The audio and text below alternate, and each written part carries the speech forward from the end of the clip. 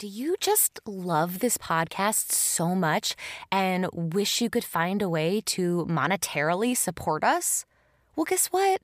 Much like NPR, we thrive on support from viewers like you. So if you love this podcast and you want to become a contributor, all you have to do is go to anchor.fm. That's ANCHOR.FM. Click the support button and choose the amount that you want to contribute each month to our podcast. This helps keep our podcast going, and it keeps the phenomenal content that you have come to know and love flowing. So yeah, what are you waiting for? Sign up today. As always, thank you so much for being a listener. We appreciate you, we see you, and we hope you enjoy the show. Spoiler alert. If you do not want this film ruined, do not proceed. There's spoilers galore. You have been warned. Welcome to Talk Classic to Me, the classic film podcast and movie club where I, Sarah Greenfield, your host and classic film enthusiast, bring in my entertaining friends to talk about classic movies or any other form of old-fashioned media that strikes my fancy. On today's show, we're talking about the film She Done Him Wrong from 1933 with my wonderful guests Lauren Lopez and Daniel Strauss. Welcome to Talk Classic to Me. I am your host, Sarah Greenfield, and today on the show, I have my wonderful guests, Lauren Lopez and Daniel Strauss. Welcome, guests. Thank you for being on the show today. Thank you for having us. So good to be back. Yeah, and I'd like to say the same thing. Well, today on the show, we watched the film She Done Him Wrong from 1933, the Mae West classic. What are your initial opening thoughts on seeing this film, friends? Short and sweet. Yeah, I love a movie that's not, by modern standards, not even legally a movie. It's my favorite kind of movie to watch. I love that. Yeah, I rented the movie yesterday and I went to watch it, and I was settling in for a long one because I feel like all the old movies I've watched, which are not a lot, they've all been kind of longer, but I was like, okay, here we go. It's going to be 2.5 hours. And I saw the runtime and I thought it was a mistake. I was like, did I rent like a preview of the movie? And so I had to Google it, and I was like, wow, it is a 60-minute movie. So you have perfectly led us into why I chose this film, because I'm not kidding. That was one of the reasons. I've been in graduate school this semester. I just graduated. And so all the movies this season have pretty much been comedies, and they've been shorter. Amazing. And that's because that's what I needed right now. But I also chose this movie because I feel like to me, there are two Mae West quintessential classics. I'm No Angel and She Done Him Wrong. And She Done Him Wrong is kind of like the first big Mae West leading lady film. So I felt like that was more quintessential. So I picked that one, even though I personally prefer the other one, I'm No Angel. But we're also doing this film in May because it's Mae West, and we have not talked about her yet. And Lauren, I know that sometimes I've given you films on the show that you have not loved. So I wanted to pick something that was very campy and fun for you, because I was like, even if you don't like the movie, you will probably like Mae West. And then Daniel, I just wanted have you experience this. There's really no other, this isn't your type of movie. It's not up your alley. It's not a noir, but I was like, yeah, you'll have fun. So there we are. That's why we're all here for this film. I'll do a quick plot synopsis for everybody here that's listening at home, in case you have not seen this film. It's not plot heavy, so don't worry. It's a comedy. And it's the gay 90s. That's what they called the old days, the 1890s.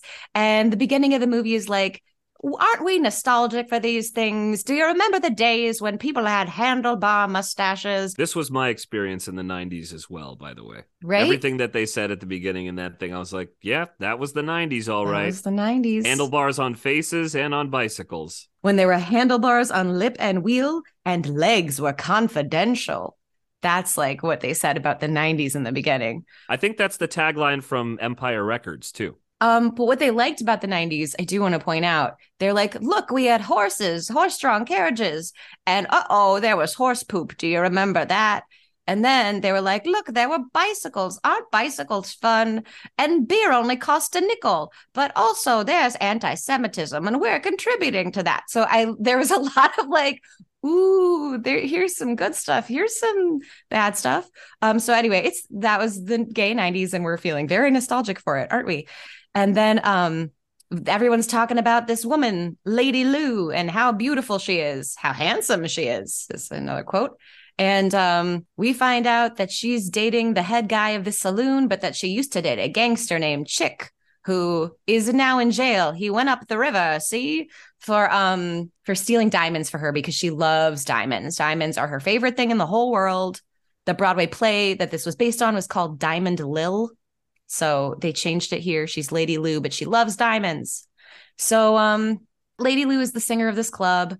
Every guy she meets just kind of falls in love with her. She's with the head of the club now, but he's up to no good. He's got his hands in a bunch of different bad things. We'll talk about them because there's a lot of them and it's confusing. So he's up to no good. And then there's a government guy on the loose and no one knows his identity. And he's called the Nighthawk. And there will be spoilers because we're going to tell you who the Nighthawk is. Or is it just the Hawk? I don't remember now. Just the Hawk. Just the Hawk. Anyway, the Hawk, he's a government agent. And Lady Lou likes Cary Grant. And Cary Grant's young and hot in this. And it's one of his first early movie roles. And he works at the Mission next door. And she really likes him. And through the course of the film, a lot of bawdy things go down. People are murdered, but it's fun still, I guess. And at the end of the day, Lady Lou decides that she wants to be with Cary Grant, and he ends up being the Hawk, and everybody bad goes to jail. And even though Lady Lou committed a murder, she doesn't go to jail because it's pre-code and it's fine. And she had to, you know? So I think that's the movie. I think that's it, right? That's it. And that's about how long it was too. Yeah, that's all that happened in it. Well, you gotta love the fact that this movie's an hour long and there's like 15 minutes of song just filler in it of her just singing. You're like, we have to talk about the songs. Didn't even have a full you only have 45 minutes of script for this movie. The first 3 minutes are that montage of being like, look at how great. So actually it's more like 42 minutes of script time. But then you got to take off time for the credits. So you're actually looking at probably 40 minutes. Yeah, the whole beginning of the movie is basically like a TikTok being like, who remembers double-decker bicycles? By double-decker, I mean bicycles built for two, by the way. Bicycles built for two. Double-decker bike. Yeah. I don't think they existed, double-decker bicycles. I don't think they were a thing. Does anyone remember? Is this the Mandela effect? It shows all those things. And like I said, it shows the good and the bad because there's horse poop and was the Jewish person a peddler? Was that what they were trying to say? I was uncomfortable. See, some kind of business person, they were insinuating something. I had to do a kind of double take in that moment. I was like, are they? Yeah. Oh, okay. This isn't going to bode well for the rest of my review of this film, but by that point, I think I'd kind of zoned out. It was a minute in. Let's all be very real. This is not like an excellent film, right? Like you don't watch this film because it's like an Oscar winning, although it was nominated for Best Picture back in the day, just saying. Yes. You don't watch it for those reasons. You watch it because of Mae West, because she's really funny and she's a character and she's so witty and she's such a badass. And that's why you watch the movie. I think she's great. I love any movie that starts with it basically starts with all the actors already taking a bow. Like they're showing everybody's face and they're like, oh, this guy's in it and this guy's in it. Can you believe these people are all in the movie? It's like, okay, you could just show me the names and then I'll be the judge of whether we need to see their face at the end. And then after that very long opening, again, lots of filler in here for an hour-long film. After that, then a big title card that's like the 90s. Who all remembers? And then a montage of 6 different shots of beer was 5 cents. I'm like, all right, so that's why I tuned back in. But at that point, then I was like, all right, someone's going to have to advance the plot at some point. We're 2 minutes in already and nothing's happening. Yeah. Well, they were good at building the anticipation because we don't see Mae West for a while. Yeah. So, they're like, hey, remember how great the 90s were? And then they're setting it all up with all the other people talking about how great she is. So that when she finally shows up on camera, you're like, okay, is she as great as they say? And I mean, they all talk about how beautiful she is. And that's nice, but I wish they talked about how funny she is or how, I don't know, she's so cool. But they are talking about how hot she is. This is my first Mae West movie. I've never seen one before. And in my mind, I was like, Mae West, wow, she's bombshell. She's one of those bombshells that you always hear about. She's a sex symbol. Yeah. And I was kind of like, is this just an era thing? I'm looking at it through a contemporary lens. So I'm not seeing it. I think there is actually a difference between like a sex symbol and like a super hot person. Like, for example, I don't think you necessarily have to be incredibly hot to be a sex symbol. Like, for example, like people like refer to like Jeff Goldblum as a sex symbol. And like, I don't know if people would be like, oh my God, because he's like so hot, but he's like, there's a certain like je ne sais quoi. There's a way that he kind of carries himself. You're like, oh, that guy's kind of sexy. I feel like she has that going on as well. She just sort of like exudes this kind of sexual energy that it's tangible throughout the film. Yes, I agree. Okay, can I bring up one thing? Yes. I agree that when she's talking and she's doing her like wow, wow, wow, you know, like everything is that. It's like, and she's making all these like kind of puns and like quips. You're like, yes, very like sexual and free, and we love that. But I will say I do have some notes on her as a stage performer. Okay. For Lou. And again, I don't know if I'm looking at this just through a contemporary lens. You know, we have such powerhouse performers now that we watch, like, you know, Beyonce, and you're like, wow, Beyonce is just absolute superstar, commands this. You're like, yes. So I don't know if I'm just comparing everything to like modern day performers, but when she was on stage, it was kind of like, go girl, give us nothing. Very much that energy where she kind of slumps onto the stage and she sings her songs. She's just kind of standing there. And I'm just like, okay, you know, so I didn't really feel it from Lou as a stage performer. To me, it didn't match the reaction she was getting from the crowd. These men were like losing their fucking minds, excuse my language, over her performance. And she was just kind of standing there and going like, rah, rah, like, you know. Yeah. I do kind of feel like that was the style of the day. Cause like, let's think about it. If we're in the 1890s. Yes. So, well, first of all, like Mae West herself is a vaudeville performer. So she kind of has like built up a character through vaudeville. And so I feel like this is just like an extension of her character. Like it's not so much that she has the best voice ever, but she's like, this is my character and this is who I am. And you're getting close to my character right now. And because it's the 1890s, there's nothing else. There's no TV. There's no radio that people are listening to. This is all you have. So to me, it's just like that would have just been the style of the day. Thing. Yeah, yes. That would have been like the coolest performance. And she's singing bawdy songs and she's hypersexualized. So yeah, it's not like she's necessarily like the greatest singer or performer ever. It's just that she's this constant persona, this constant personality. And in my brain, especially this time, actually, I wanted to say this in the Why I Chose thing. To me, Mae West is one of the first drag queens that's ever been like a performer in a film. Because to me, a drag queen is someone that has crafted a persona, that has built up like a larger than life version of themselves that they kind of can live through on the stage. And she does this with her personality, with her, as RuPaul would say, her charisma, uniqueness, nerve, and talent.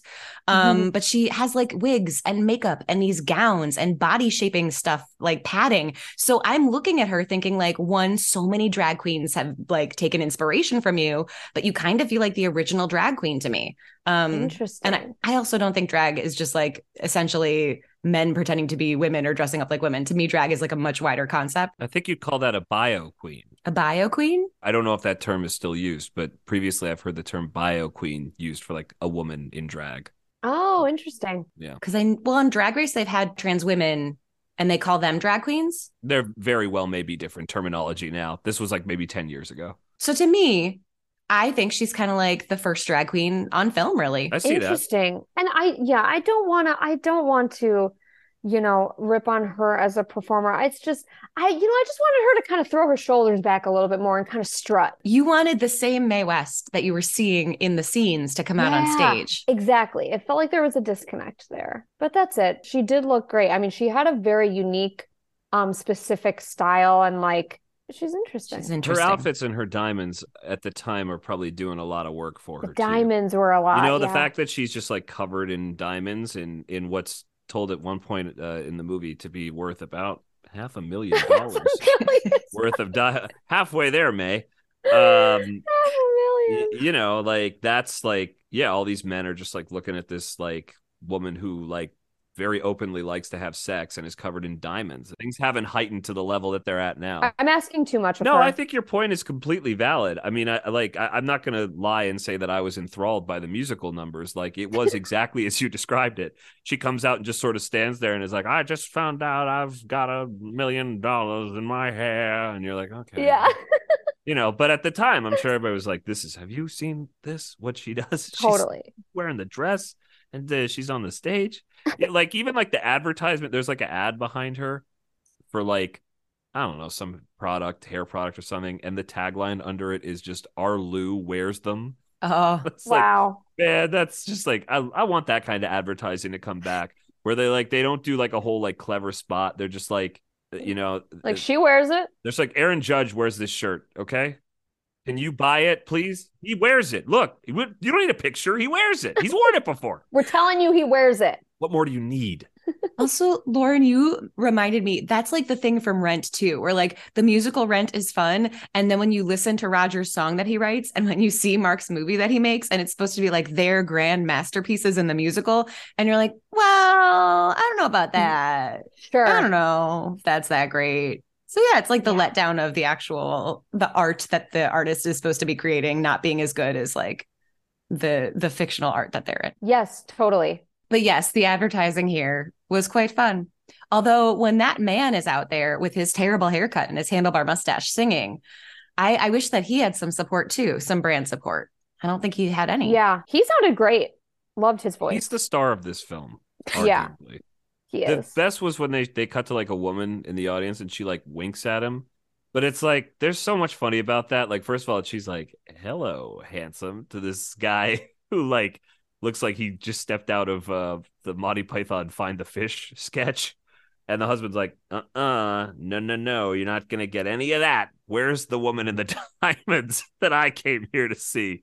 That was the 90s. But the part that I liked was when the man was sobbing over the man's performance and the wife was looking out for him and she goes, not in your beer, dearie, not in your beer. And she moves the beer out of the way so he won't cry into it. We only brought so many nickels. We only brought so many nickels, but the food is free.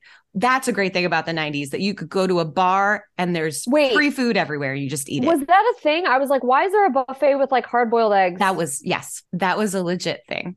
They'd have meats sitting out all day for you to just eat meats and pretzels under a picture of naked Mae West. Under a picture of naked Mae West. What more could you want? I love when she's like, why'd you hang it over the free lunch? Yeah. Yes. She's like, yeah, it's a nice picture. I don't understand what it's doing over the free lunch. Why is it over the hard-boiled eggs? Yeah. But I do want to shout out that women were in that establishment, because at this time it could have been just men. Yeah. But no, women were in there drinking too. Little old ladies were in there drinking too. I really liked that a lot. That was cool. We love that. And they were there to see Lou. Everybody was there to see Lou. Everybody loves Lou. I would have watched that TV show more than I would have watched Everybody Loves Raymond. I would have watched Everybody Loves Lou. Everybody loves Lou. Well, you could have just watched I Love Lucy. Okay. You're halfway there. Maybe you want to cut that one, Sarah. No, don't cut that one. It's fine. I want to do that joke again, but I want to wear diamonds while I say it. Then it'll land. I like at the end, though, that she had all those diamonds and she traded it for the small, normal Cary Grant diamond. Yeah. Another note about that ring he gave her. To me, not sufficient. It's like, does he not know her?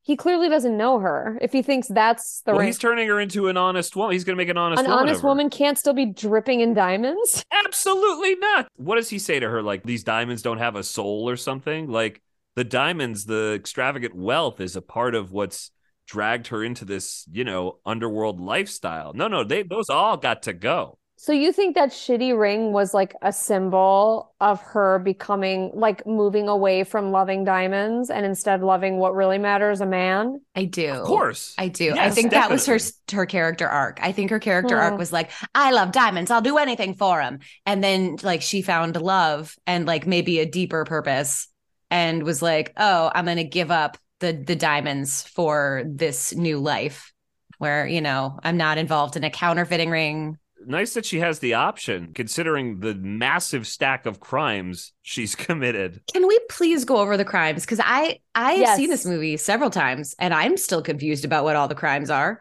It seemed like there was counterfeiting going on. So Gus Jordan's crimes first. The owner of the saloon has a bunch of crimes, so he can afford to keep Lady Lou in diamonds. And also her original boyfriend, Chick, got caught stealing diamonds that he gave to her and she never gave back to the police, and it's fine. Can I also say I had another, you know how I've had this issue before with especially with black and white movies, but I have it even in modern day where every man, I can't tell the difference between men. This was happening to me a lot in this movie where I was like, wait, is one man committing all these crimes? I had to really take time to be like, which man is which and who's doing what? I think that's fair. Because some of these men don't even need to be in the movie. Right. So they purposely have a shot where two of them are supposed to look the same. So it's like the guy that owns the saloon with his vest and he's holding his pants a certain way and he's got his mustache. And then the guy that wants to take all that from him and have Lady Lou be he's doing the exact same thing and they're mirror images of each other. So I was like, no, you're really showing us that this is like basically the same person and they will do anything corrupt if they can just sleep with Lady Lou. That's kind of what's happening. If she'd be their lady. I'm sorry, you can get back to the crimes. I just had to specify. But there's just, I was very confused because I was like, wait, I think what's happening, this is my original thought, because Sally, our friend Sally, comes in to the saloon and she is going to kill herself because she's presumably pregnant, right? I think. She's with child. Is that what it was? I think so. Did they say that? Okay. I was a little confused. Well, because they say it takes two to get one in trouble. I think that's what May says. So I was like, either one, she had sex with someone, feels bad about it and wants to die. But what would make more sense to me if it's the 1890s and you accidentally got pregnant by a married man and you didn't have like access to, abortion, a safe abortion, you might feel like my life is over. That was a real problem back in the 1890s. Fortunately, we don't have to worry about that anymore. Right? But it's all settled now. Yeah, fortunately, that's squared away. But I thought that didn't they kind of like sell her into like... So this is what I was worried. Okay, this is the other crime. I was confused. This is the other crime. So you get the sense that because they're like, Mae West says to the two people that are like, the brothel owners. Or was it Rita and Sergey? Rita and Sergey. She says it to Rita and Gus, but Sergey is presumably they're involved as well. He's the boyfriend. Yes. So Gus is in business with Russian Rita is what they call her. She's Rita and her boyfriend Sergey. I've noticed that they were both immigrants and I was like, what's that saying? Yikes. Anyway. Oof. This movie is but I guess the white guy's doing something wrong too. So, anyway. Yeah, it holds up for sure. Yeah, really.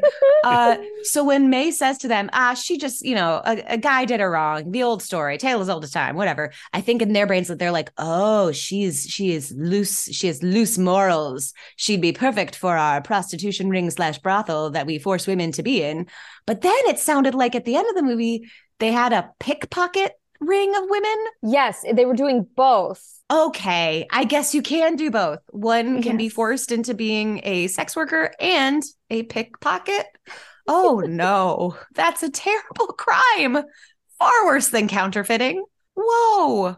Well, so they did a lot of crimes and deservedly get punished for them. And she was on board with like all this stuff, right? I mean, no, because she didn't know. She didn't know that they had that. Yeah, that but she also brothel. stabbed someone, so she's also doing us a bunch of stuff. And she's taking all the diamonds. She doesn't think that Gus is out there like working on Wall Street, doing honest work. True. True. I think her attitude is like, if I don't know, it doesn't matter. And so you get the sense classic that the more she knows, because doesn't Cary Grant say that to her? Isn't there someone that's like, how do you think those people got those diamonds? Wasn't there a line like that in the film? It's possible. She's an old-timey Erica Jane. If anyone follows Real Housewives of Beverly Hills, she is an old-timey Erica Jane, or Erica Jane is a contemporary Mae West, because Erica Jane is a facade and like a persona that Erica Girardi puts on. And she very much has that like blonde bombshell, like character persona. But anyway, she was like very, very wealthy, and her husband, like they had this money and like all these houses and all these riches.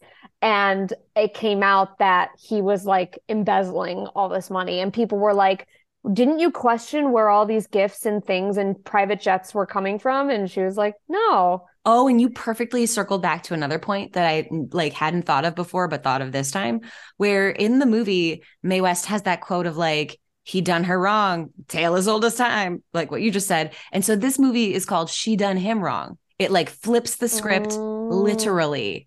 And I guess you could argue that she did Chick wrong. And she did, I don't think she really did anybody wrong. I think they all made their own choices. Yeah, he seems like a good guy. She did Rita wrong accidentally. Seems, of all the guys, she did do Rita wrong. People at home, it does need to be said, in case you did not see the movie, Mae West, accidentally kills somebody. Rita attacks her because Rita finds out that Sergei is really into Mae West and has given her, the diamond pin that Rita owned. More diamonds. And she pulls out a knife and goes to attack Mae West and like trips on a rug. And Mae West has the knife and it stabs her and she dies. Yeah, you're making it sound confusing. It was very clear what happened. She had the knife, and then Mae West had the knife, and then there was a slipsy whoopsie, and then she was immediately dead. That sort of thing happens. Immediately dead. Yes. And like also it was so funny because they cut to this like insert of Mae because she comes at Mae first with the knife, right? Yes. And then so it was self-defense. There's this kind of close-up insert of like then Mae biting Rita's hand. And the action is so slow. It's like comical.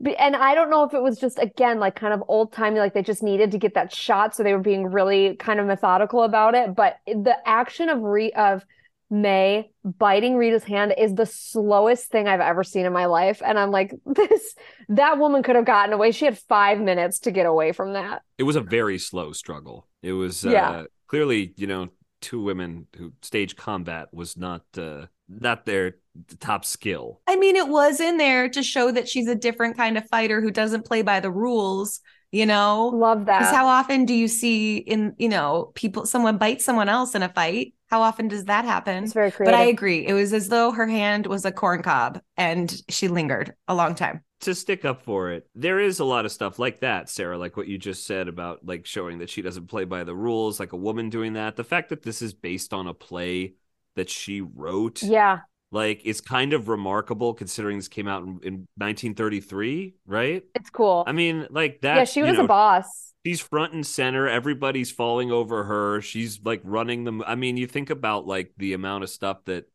this paved the way for. And it is kind of amazing. And by the way, she is hilarious. Like, she is like her own sort of, vaudeville, obviously. She reminded me of like the Marx Brothers. I mean, she's got her own quips. She's got her own act.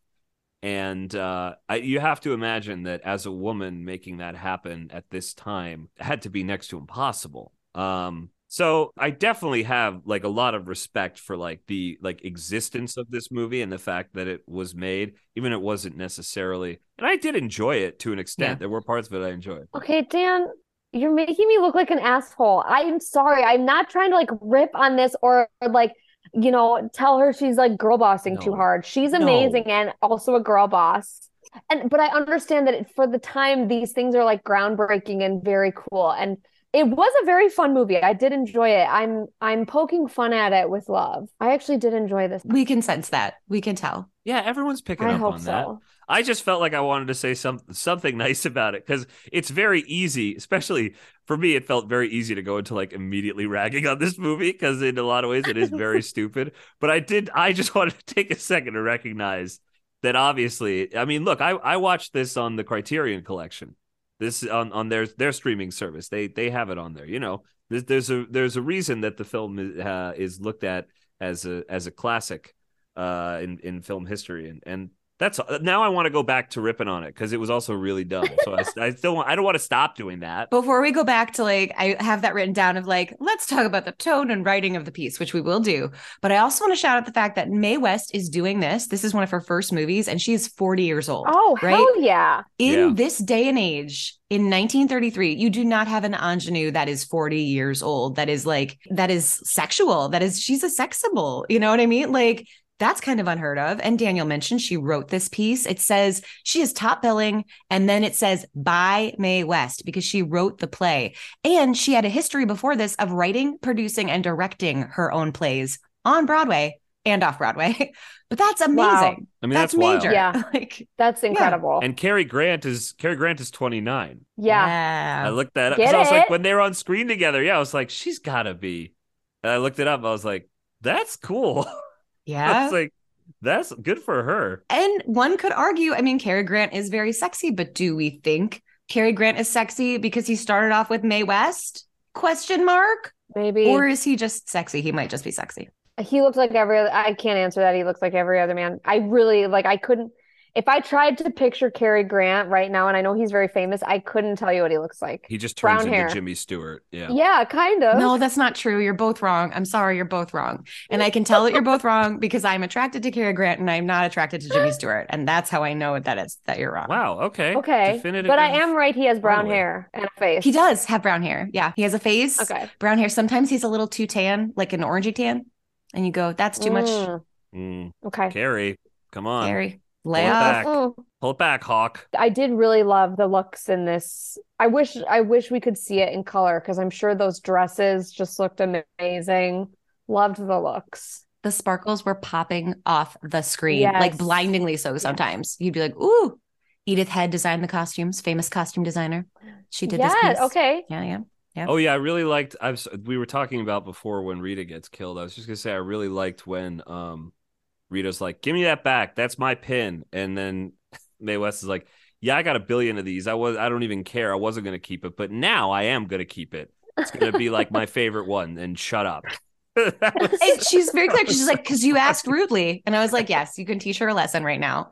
Please Wow. teach this terrible person a lesson. That was really Yeah. funny. Well, that's a trope of Mae West movies. Like Mae West will always come out on top and she champions the little person. So what's cool about this movie in general, we'll get to the not cool things too, is that she's really funny, right? She has all these really great, quick, witty comedic lines, but she also gives quick, witty comedic lines to other people and all working class people. Like nobody in a position of power says anything funny besides her. All the people that have really funny lines are all people that are working in the bar or are patrons of the bar. Interesting. Yeah. So I was like, oh, that's interesting to note. She's very like working class. And she's of the people. She helps out the little guy. And she knows everybody in prison. You know, those are her friends. Right. Yeah, they all knew her. He's not too good for them. I really liked I'm blanking on the actor's name. Owen something, the guy who played Chick. Owen Moore is his name. Owen Moore, yeah. I really like that he made the choice to always have just sort of like a loose fist. The claw hands kind like of. he's just always like, yeah, kind of Yeah. like this. Like honestly, it did work for me because it was unnerving.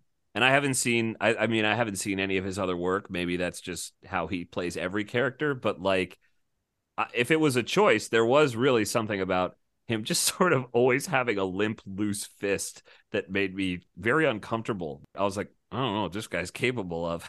He seems really I didn't notice weird. that. It gave you the sense that something had gone wrong in his last heist or in jail. And now he's like he's dealing with some sort of slight, like, how do you put that? What is it called? It's like an ailment that will never be cured. You know? Yeah, I is think that that's what yeah, that there you is? go. You said it. Yeah, that's it. Okay. That's what it is. An ailment that will never be cured. Yeah. But he like maybe got it on the job or something. Like it's like Yeah. one of those, like, I hurt my hand on my robbery. Yeah, he seemed really defeated. He did. And dangerous. Very dangerous. The no one can have you unless I can have you sentiment, that idea is pretty scary. Yeah, That's I'll hard. kill you. Yeah, if you ever go with anybody else, I'll kill you. I don't know. Yeah, I liked his performance a lot. He was a frightening guy. They all were. All of the men besides Cary Grant, and maybe even Cary Grant, because he does kill somebody and is totally cool. He's cool as a cucumber after he shoots somebody. Yeah, wait, who does he kill? He kills Chick. That's what I thought, but then I thought I saw Chick getting thrown into the wagon. Wait, Chick did get thrown into the wagon. I'm pretty sure Chick got thrown into the wagon. So Chick doesn't die. He Chick just gets shot. Yeah. Maybe now maybe he was shot in both of his hands. Now maybe he's shot in his leg. So in the next movie, he'll Yeah. also have like a limp and he'll slowly becoming like an Igor type of character. He seemed fine though. He seemed fine when he did. went into the wagon. He was like, they got me.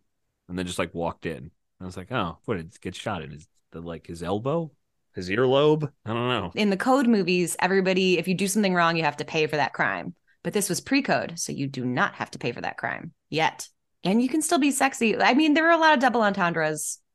I know that Mae West was like a queen of controversy, and a lot of her scripts had to be changed, and people were worried about the emphasis she put on certain things because she could make like anything sound sexual.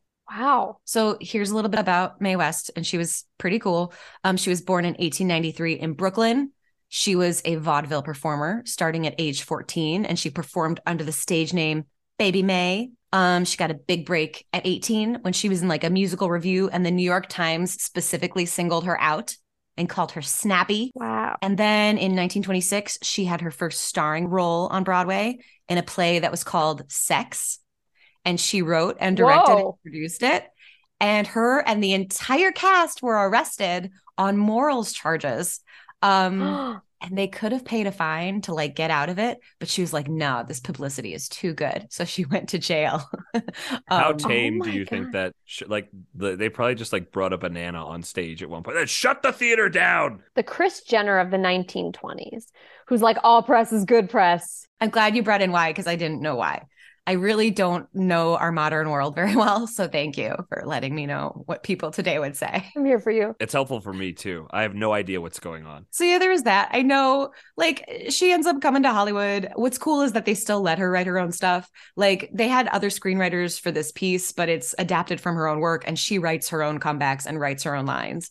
And they're arguably the best thing about the picture. She's so funny and so witty and quick and smart. Also, she's a supporter of gay rights, and she writes a play. Oh, I can't remember what it's called, but it was about like gay people or had gay characters in it, and she was not allowed to perform it. It got banned. But I don't know how like gay rights she would be considered today, because I think she still like said some not acceptable shit. But I think she was kind of like, I think you should be able to do whatever you want behind closed doors in your own bedroom. Like it should not be a crime. Sex should not be a crime. She's a quarter of the way there. Yeah, right. She was like, she's not very liberal. Progressive. Yeah, for the time. Like not for today, but for the time. We'll grade her on a curve. Yeah, right. So eventually she achieved superstardom. Her play Diamond Lil was a huge hit on Broadway, and that was in 1928. Obviously, they adapt it for the screen. It is this picture, and it like cements her persona and her image. And like, this is the Mae West image from now on. She's going to do this character in every movie. And that's how it's going to be. And she's a big star. She was the second highest paid person in the United States in 1933 and the highest paid woman because of her two big hit movies. Yeah.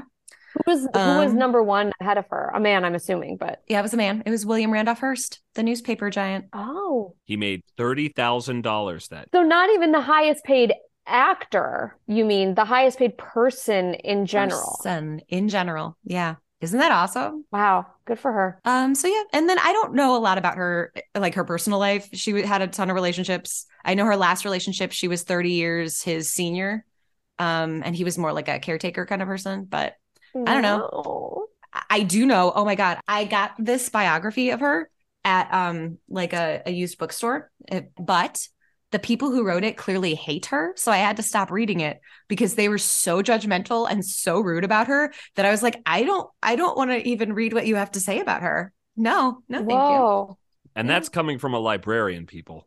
Yeah. All right. So stay away from that book. There's a reason it's out of print. Just saying. It was written by two straight white men who had some shitty things to say. Oh, Jesus. Yeah, there you go. Calling her a narcissist. Ugh. And she didn't want to have kids, and they were like, isn't that terrible? I'm like, no, I think she's allowed to choose for Oh my God, iconic. So did she never have kids?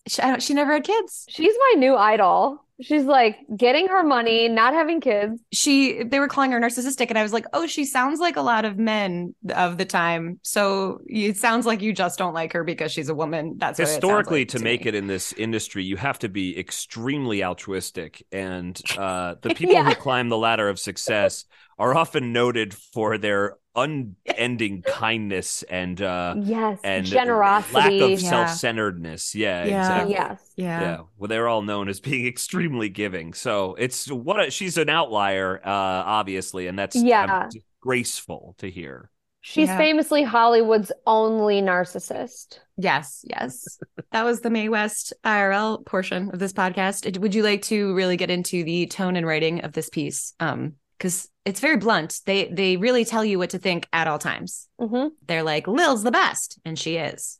And they're like, this guy's not so good, and he's not. you know? Yeah.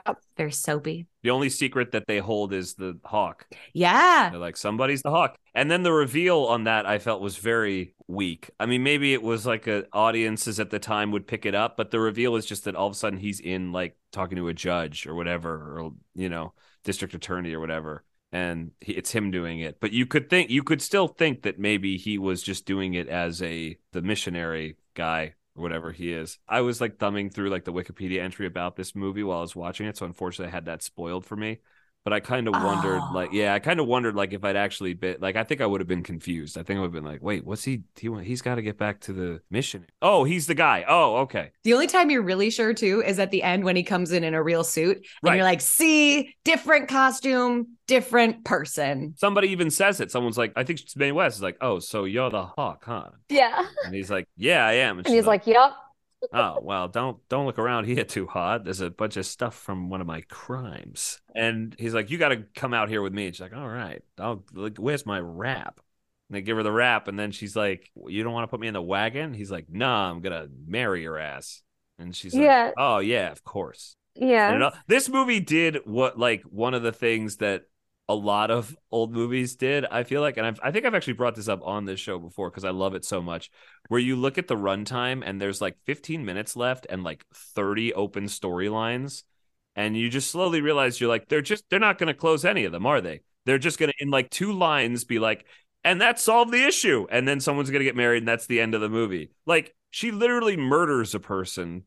It's manslaughter, but like, she kills a woman and then just calls up a guy and is like, can you take care of the body? And he's like, yeah, of course. You kidding me? No problem. No one will ever know that this happened. Right. Well, and if they did find out, they could attribute it to Chick or Gus. Yeah. They're not thinking that far, though. True. Also, though, you do got to take a second to just say one of the best names in cinema history. I'm talking, of course, about Spider-Kane. Come on. What a great name. Man, they got some great names back then. Great name, great character. Solid shout out to Spider. Yes. Loved him. Was Spider announced in the beginning, the opening bows? I don't remember. I also black out during the opening bows, just like Daniel does, because I'm like, I don't care yet. Tell me later. Yeah, because like it's like none of the names really sink in because you're like, I don't know who these people are yet. But when the young woman comes to end her life in the bar and she's like in the bathroom starting to drink something, and that man like goes and stops her and is like, Spider, Spider. Until I realized that was someone's name, I was like, did he think there was a spider in the bathroom and tried to kill it, but instead ended up knocking her out? I like was so confused why he was yelling about a spider. And then I was like, oh, that's someone's name. So just want to let you know what my journey was like. Oh my God. You just unfolded something in my brain that I never realized before. What? Spider's first line is about killing a fly. Yeah. Because that's what spiders do, right? They catch flies in their web. Because the first time we see Spider on screen, he's like coming out of the back. And the guy that's like eating all the food is like, I have to complain. There are so many flies in this place. And he's like, show me which one you don't like and I'll kill it for you. Right? Yes. Whoa. Maybe that's not his first line. I don't know. But still. I think that might have been his first line. Early. Yeah. I didn't realize in that moment that his name was Spider. So it was lost on me. But now I see. It was lost on me till right now, and I've seen this movie several times. So there you go. Wow. Also, he's cool because he gets a joke right in the beginning, so we know we're supposed to like him. But then also, he always has Mae West's back all the time. Mm-hmm. He's like, I heard about this dangerous situation. You know, Chick needs to see you because he might do something crazy. Yeah. He might try to break out of jail. And so he takes her to see Chick, and it doesn't work. Chick does break out of jail, but he's the first one to tell her. He always knows what's going on. He always has her back. He would even bury a body for her. He literally made a human body disappear. Mm-hmm. Yeah. That's commitment. Hawk's not even going to look. No. Nah, it's okay. It's clean slate from here on out. Whatever you did back then, what are you so worried about it for? Not a big deal. Put this ring on. I want to hold your hand. I can hold my own hand, or whatever she says. Yeah. That wasn't the joke. No, you love that. No, but you love that too because it's like right up until the last seconds of this movie, they have a contentious relationship. And then he puts the ring on. She's like, actually, never mind. It's okay. It's fine with me. And then everyone leaves the theater and they're like, that's a relationship. That's how it works. They know a lot about each other and they're starting with a really firm foundation. Mm-hmm. I will say, though, another thing I noticed this time is remember how she's wearing that dress that has like those diamonds across her chest that kind of look like birds? She has bird diamonds and she's going to marry the hawk. Oh, that's neat.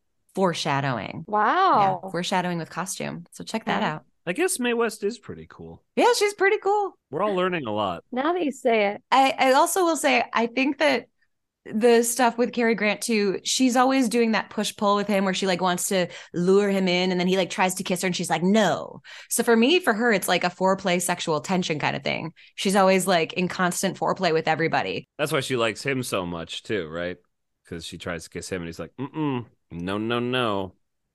I'm not gonna do that. Oh, and then the mission in the beginning, we see they're playing the tuba. And I thought, is that what was so great about the 90s too? People were just on the street with the tuba.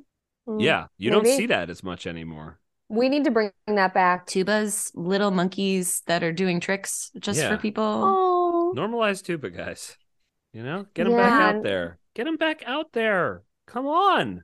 Get them back out there in their little mission caps. That's the only way it works, I think. Oh, one more thing I wanted to say is I like that they mirrored the building the anticipation of Lou in the beginning with her building anticipation sexually with men. I like that that was like a theme throughout. And then she even had that song, I'm a fast moving gal who likes them slow. So I think that's like a constant throughout the movie of just like, I am all about Hello. anticipation. yeah, Or just I like dumb men. that too. Yeah, that too. Because she did have some pretty dumb dudes hanging around. Let's talk about the quotes that we like. Do you want to share some quotes that you liked? I have a couple that I wrote down. There was a quote that I liked when she's talking to the guy that I think owns the mission, and she's like, how much is it worth? And he was like, and he said, how much if I'm selling it or how much if I'm paying taxes? And I went, oh, uh-oh. I really enjoyed that little fun, mild tax fraud joke. What was his name? Jacobson? It was really uncomfortable. It was like, a Jewish person. Yeah, his name was Ike Jacobson. And he came in. I was like, I know what this is. Oh my God. Yeah. I didn't even put that together. He speaks Yiddish. Gewalt. Oh He my says, God. like, Now Gewalt. I'm ashamed. Wait, see, this is how not tuned into any male character I am. Where like he came on, I was like, okay, cool, this guy. I was totally tuned out until he made that funny quip about that now, but now I realize it was probably an anti-Semitic joke. Yeah. The whole thing was an sorry. anti-Semitic. The whole His thing whole was presence. anti-Semitic. I thought he was just like a nice guy who was going like, we're all trying to screw the government. Like that's kind of how I thought it was. Is it terrible that I was like, oh, cool, a Jewish person? Like, that was my first response when he came out. Representation. Yeah, I was like, I think this is like a Jewish guy. And then as he was talking, I was like, oh, I think it's like a stereotype of a Jewish guy. Yeah. And then I was like, but it could have been worse. When he left, I was like, that could have been worse. We get two Jewish characters in that movie. And the first time we see a Jewish person, there's like Jewish music in the background. It's like klezmer music. And you're like, oh no. That's the thing. Like I picked up on that part from the montage, from the TikTok in the beginning, instantly picked up on that and was like, ooh, okay, wow. And just saw this character and was like, he's funny.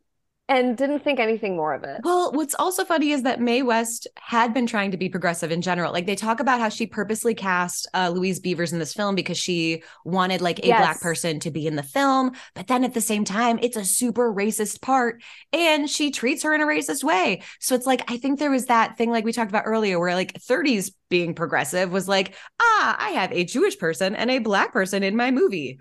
But then I don't treat them well, but we're not thinking about that. Like, look how progressive I am. But it's like both characters are treated pretty roughly. Yes. Interestingly, my like radar went off like immediately when he came in because I was like, oh, I think, but it wasn't until Oi Gewalt that I was like, now I'm sure. Okay. Did he say Oi Gewalt before the thing that I thought was funny or after? After. It was in the middle of the scene. It's like when he gets up, before he gets up. Okay, you know what, guys? I literally might have been like writing down because I took notes. So I literally might have been writing down the joke and been like, this guy's so funny, and totally missed that it was a completely offensive characterization. It maybe wasn't like the greatest portrayal of a Jewish person on screen in the history of American film, But as I said before, it could have been way worse. He got a few jokes in there. They were certainly grounded in his ethnicity. But she did do business with him, Yeah. so it's not, she did business with him, and they both trust each other that they will each come through on the deal. The deal went through. They're going to be fair about it. To me, he seemed like a likable character, which maybe was why my alarm bells didn't go off. But maybe that's just because I thought he looks like a nice man. You know what? I agree with that. I mean, I recognize that this was a mildly cartoonish portrayal of a Jewish person, but he was not. It didn't feel like an overly aggressively anti-Semitic portrayal to me, considering the time. Yeah. But I kind of came away liking him too. Okay, I'm so sorry. We can move on. And by the way, all of us are allowed to say this. But if any of my non-Jewish friends see this movie and say something like that part was funny, lose my number. I don't ever want to hear from you again. What an incredibly offensive thing to say. So absolutely make a note of that, keep it to yourself. Good Lord, you people. Don't say stuff like that. But it's fine. But for us, it's fine. Yeah.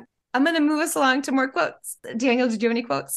I had two that I liked. Great. What are they? I didn't write this one down word for word. Maybe you guys can help me remember what it was, but it was right after the young woman tried to take the pills in the bathroom.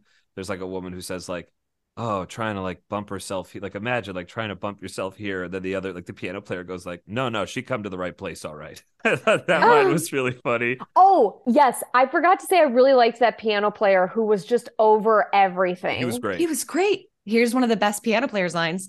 There's a woman that comes in who is singing along with the piano, and she goes, "Ever since I sang that song, it's been haunting me." And then he says, "It should have. You murdered it." Yes. I laughed out loud on that. That was funny. I'm so glad you highlighted that quote because I thought that was a funny quote too. I like the piano player in general because he was just in such a bad mood. And that was right off the bat. And I did LOL at that line where he was like, "Yeah, you killed it." There was a little part of me too, though, that was like, oh, this would have been like the queer character call out. I felt like in other movies, if they were going to like insert a queer character and have like an overly, for the time, like overly femme male, it would have been that part. And that was what I was thinking when he was there. And I would have liked to have seen a movie with the piano player and Mae West, just like setting up shop somewhere, Yeah, he sort of got phased out kind of quickly, right? He sort of disappeared. Yeah, he did. Much like the murder plot. He sort of got phased out, Yeah, you don't want to get too attached to any storyline in this movie. Well, you don't really have time to. No, you don't. I did have a quote that I liked in the movie. This is one of Mae West's first lines in the movie. I thought it was her funniest line in the whole movie when she's being introduced to somebody and they just say, "Oh, I've heard so much about you." And she goes, "Yeah, but you can't prove it." I was like, loved it. Yes. So I think that was her first joke. And, tough to lead with that one because I did think that was the funniest joke in the whole movie. That was so quick. You love it. You love it so fast, One that was similar that I liked, but that was at the end of the movie. There was Cary Grant says to her, "Haven't you ever met a man that could make you happy?" And she says, "Sure, lots of times." You're like, yeah, she's been happy lots of times Love with it. a man. Love it. Yeah. We get it. Yeah. Oh, there's the famous quote that I do need to say just because it's very famous. So she's with Cary Grant and she says, "I always did like a man in a uniform, and that one fits you grand. Why don't you come up sometime, see me?" Which would eventually, morph into, "Why don't you come up and see me sometime?" in "I'm No Angel," which is like her most famous Mae West quote. Like if people are impersonating Mae West, that's what they say. So that's like, that all started here in this very film. And that was the moment. So I had to call it out. Yeah, that's a big one. There was one more. Oh, one of my favorite lines too is, "When women go wrong, men go right after them." And I was like, ooh, that's sassy. That was fun. That was a good play on words. Those are good quotes. So yeah, she's just a really clever lady. And then, all the stuff in the gay 90s in the beginning was great. I did mark down another great quote that Spider, I think, says, or somebody says. There's the guy eating all the free lunch, and the person that talks to him goes, "Free lunch is meant to be ate and not stored for the winter." And I went, there's so much I like about that. I love that you said "et." I love that you're making fun of this man who's stuffing his face. I just liked so many things about it. I really enjoyed it. Those are great quotes. Those are all really good quotes. Okay, so I'm going to keep going with the modern lens portion. First of all, maybe let's call out what doesn't work first and then what does work, because some stuff is cool in the modern lens. Like the fact that there are jokes in here that still resonate because the comedy lasted is pretty cool, because this movie is almost 100 years old and comedy doesn't typically keep very well. But anyway, so let's talk about what didn't hold up. Obviously, the stereotypes for Jewish people, the two Jewish characters, the playing of the klezmer music, them being like business people that are trying to screw you over. None of that's cool. The way they treated Black people in this film, really not cool. There was a slur at one point, not the worst slur that is the biggest slur of all the slurs. Thank goodness that wasn't there. But they do call her a name that you're like, ouch, please don't do that. So none of that's okay. And I feel like they're using progressiveness almost as a means, like they're by saying that she's nice to her servant, her Black servant person, that she's not a monster. And I'm like, ooh, let's not go there. Yeah. Let's not do that. Yeah, she wasn't even that nice to her. I mean, I this sort of stuff, like it just, it's really tough. It's tough to go back and watch. We had the same thing in was it the Palm Beach? Yes, the Palm Beach movie? Story. Yeah. Palm Beach Story, where like Claudette Colbert, like everybody loves her. She's super likable. And then she gets on the train and has to deal with like the Black people who work there. And it's just immediately like drops all that and is just rude. Like it does make it real tough when it's just sort of stomach turning. And the characterization of like, Mae West treated her like a servant, and the characterization of the Black servant or Black maid who's also just so happy to be there and be treated like that, which is incredibly problematic and awful. So that was hard. That was hard to watch. Didn't like it. It like makes you stop. It like takes you out of everything because you're like, oh, I feel sick. Like, ugh. So yeah, all of those instances really sucked. Also, this is not the same thing, but I noticed in the beginning this time. So I mentioned like there was the monkey playing earlier, and then there was the horse that was there. And I now, whenever I watch movies from the past, I always think of like how the animals were treated, because like Charge of the Light Brigade, they were like killing all those horses and stuff. So if you look, the horse is having a freaking panic attack. The horse is like crazy panting. And I just like noticed it in the background, and I was like, oh, I'm stressed out.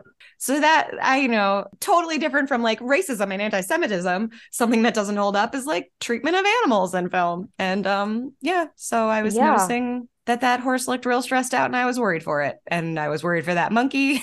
That's a very valid point. Been an issue in Hollywood for a long time. It's like, of course, not the same issues whatsoever, but it does speak to this general problem that has been rampant in our country, but also Hollywood forever, which is just like the mistreatment of anyone that is not a white man, essentially. A mistreatment of anyone that is considered less than, And I'll just say again that fortunately, no longer a problem. And thankfully it's all solved. No longer an issue. And it's a perfect industry now, which is great. It's a PI. Perfect industry. So now that we've named all like the stuff that did not hold up, or most, I mean, there's probably more, but some of the stuff that didn't hold up, some things that do hold up that are cool, is the stance on sex and sex positivity. That's cool. Like the non-judgment around sex. Like when Mae West finds out, is there a man at the root of the problem? It takes two to make one in trouble, or whatever she says. But the fact that she's not like judging or shunning this woman who had sex like someone else might have done. She's like, that's, just pick a better one next time that doesn't treat you like crap. Okay. And then immediately shovels her into the people who will put her in a brothel, but that's a whole other side note. But I love that it's not judged. And I like that on another note that she owns her sexuality too. That's cool. But she always has the last word in every scene. She always has the comeback, and she is always in a position of power. Even when someone's attacking her, she still is, they can't do it. She's in a position of power. It's like really cool, but it's different. It's a different kind of power from the political people. Cause there was that quote that was like, Cary Grant at the end, he's arresting Gus Jordan, and he's like, you get a little bit of political power and you think you're a king with your bribes and your petty papers, and you imagine you're above the law. So it's like, that's like a bad example of someone in power. And I feel like they're kind of like, and Mae West is a good example. Like she treats people decently. She's one of the people. Like, I don't know. I thought that was kind of a juxtaposition of like, that's an example of bad power, and that's an example of good power. And she's an ambitious woman. who gets what she wants in a male-dominated world. And I liked all that. And there were women drinking in the saloon too. The women were also allowed to have fun and were not judged for it. Love it. That's what holds up. I mean, the quips, a lot of the quips. Yeah. We already kind of talked The about them, but cleverness. yeah, a lot of the humor. The nostalgia for the 90s holds up. Definitely nostalgia for the 90s. Do y'all remember handlebar mustaches? Like and comment if you do. Uh-huh. I will guide us into the double feature portion of this podcast. If you liked this movie, I think the movie you should check out next is I'm No Angel, because I think it's a better movie in terms of like a plot. And Cary Grant is also the love interest in that one. And it's very fun. And it's very Mae Westy. I'm sure it also has really problematic things in it as well, but it's from 1933. So that would track with that. So that's what I would watch. But I feel like the actual double feature, like the movie that's the most similar, is a movie called Belle of the 90s. A lot of the movies she made were set in like the 1890s. I think she liked the style of that. She looks great in a big hat and with that like silhouette of the 90s. So that's another one you should check out. And I think Duke Ellington's in that one. So there you go. And then she made a comedy with W.C. Fields called My Little Chickadee that people really like, but I've never seen it. And then another famous movie of hers is Every Day's a Holiday, where she plays a character named Peaches O'Day, which is like a great drag name and probably is a drag name. I love that. And then another one of hers that's iconic is Go West, Young Man. So those are kind of like the Mae West films to check out. So in the movie Strike Up the Band, the Judy Garland, Mickey Rooney classic, there's a portion where they make fun of the entertainment from the gay 90s. So I feel like you should just watch that part of the movie. They do like a fake show. They do like, we got to do a show to make money, you know, because it's one of those movies. And the show that they do makes fun of all the tropes from the gay 90s. So I think that you should watch that. I love that. Yeah. And then Hello, Dolly would be fun too. Oh, yeah. Barbara is kind of Mae West-esque, Mae West adjacent. Oh, yeah. Or just watch Bette Midler. That's literally what I was just going to say. I love that we're on the same wavelength. I'm not a big old movie person, so I don't have the genius recommendations that you do. But my thing I kept thinking of was like, she is like Bette Midler. Like Bette Midler is kind of like a more modern day Mae West. So I was going to say, yeah, like Bette Midler movies, like honestly Beaches, because the performance character she's playing in that movie is very similar. And also like The Rose, I think might be a nice Bette Midler movie. And then I was going to say, if you're looking for something really current, just watch Erika Jayne on Real Housewives of Beverly Hills. I'm the noir guy, so I'll say Gilda is a good one to pair with this. Another where the movie kind of centers around all the men wanting this very strong woman. Rita Hayworth in a knockout performance, so a little different from this, but not quite as funny, but still kind of in the same world. Okay. Thank you for talking about this movie with me and, you know, enjoying this 66-minute masterpiece. Of course. I honestly loved it. I really enjoyed this movie and I enjoyed talking to you and I've learned a lot. Thanks for having us. Well, we'll see you all next time on Talk Classic to Me. You have been listening to Talk Classic to Me with Sarah Greenfield. That's me. My guests this week were Lauren Lopez and Daniel Strauss. They will be featured on our Instagram page. If you enjoyed our show, please introduce a friend and show them how to subscribe, and maybe even find us on Anchor.fm or Spotify for podcasters, they're the same thing now, to become a contributing member. And don't forget to follow us on Instagram at Talk Classic to Me for some awesome content and to find out what's coming up next. Thanks for listening.